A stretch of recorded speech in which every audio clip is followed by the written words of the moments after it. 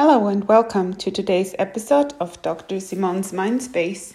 Today I would like to share something very personal with you. Today's topic is From East to West and Back, an international love story. Over 5 years ago, when missing Asia and Shanghai in particularly the most, because I was just moving back from New York to Europe, to Stockholm, Sweden, I was like, I miss Asia. I miss Shanghai, where I used to live for over 2 years and had a really, really good time and enjoyed the Asian culture, the hustle bustle.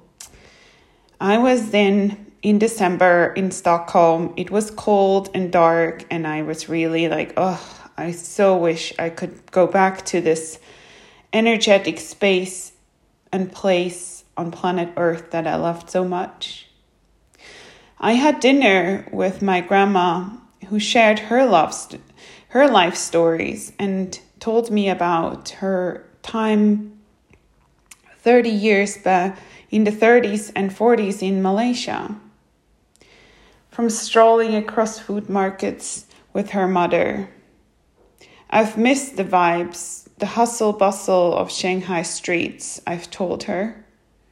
Upon returning to Stockholm from this meeting in Zurich at my grandma's place for my PhD studies, I happened to meet this Asian man with his long black hair and full beard.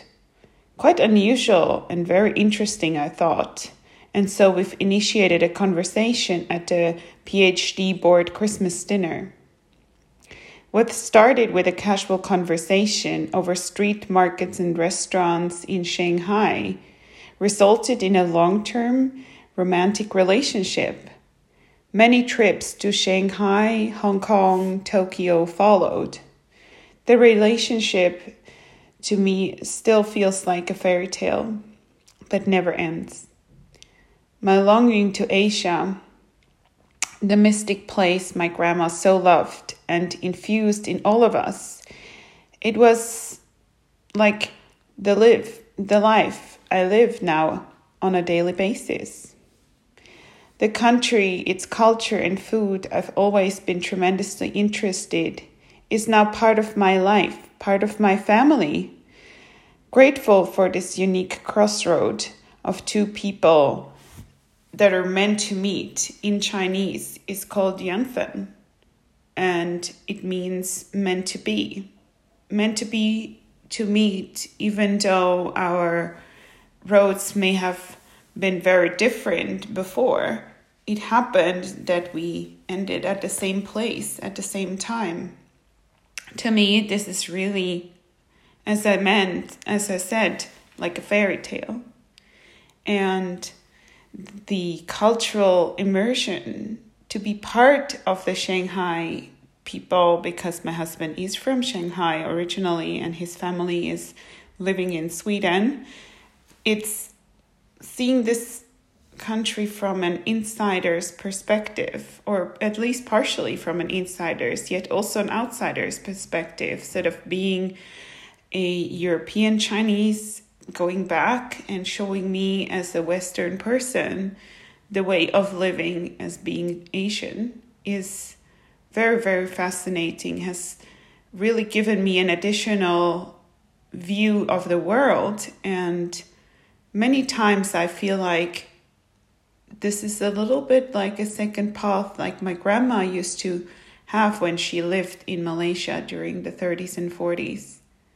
And seeing her interact with my parents-in-law is really, and with my husband, is really like as if she's back in her memories of her early days in Malaysia.